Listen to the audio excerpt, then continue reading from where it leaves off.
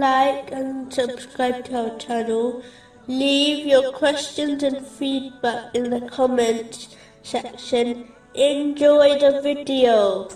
Moving on to chapter 58, verse 14. Have you not considered those who make allies of a people with whom Allah has become angry? In a narration found in Sahih Bukhari, number 5534, the Holy Prophet Muhammad, peace and blessings be upon him, described the difference between a good and bad companion. The good companion is like a person who sells perfume. Their companion will either obtain some perfume, or at least be affected by the pleasant smell. Whereas, a bad companion is like a blacksmith.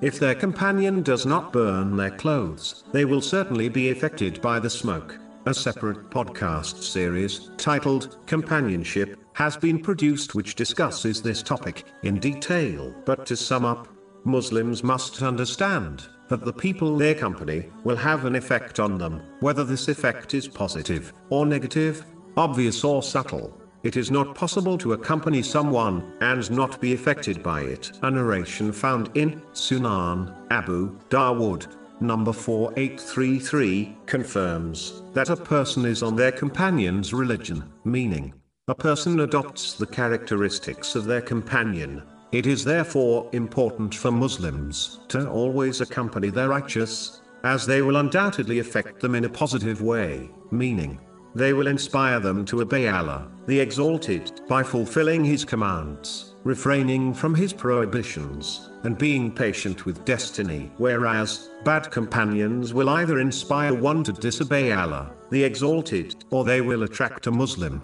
to concentrate on the material world, over preparing for the hereafter, which will become a great regret for them, even if the things are lawful, but beyond one's needs.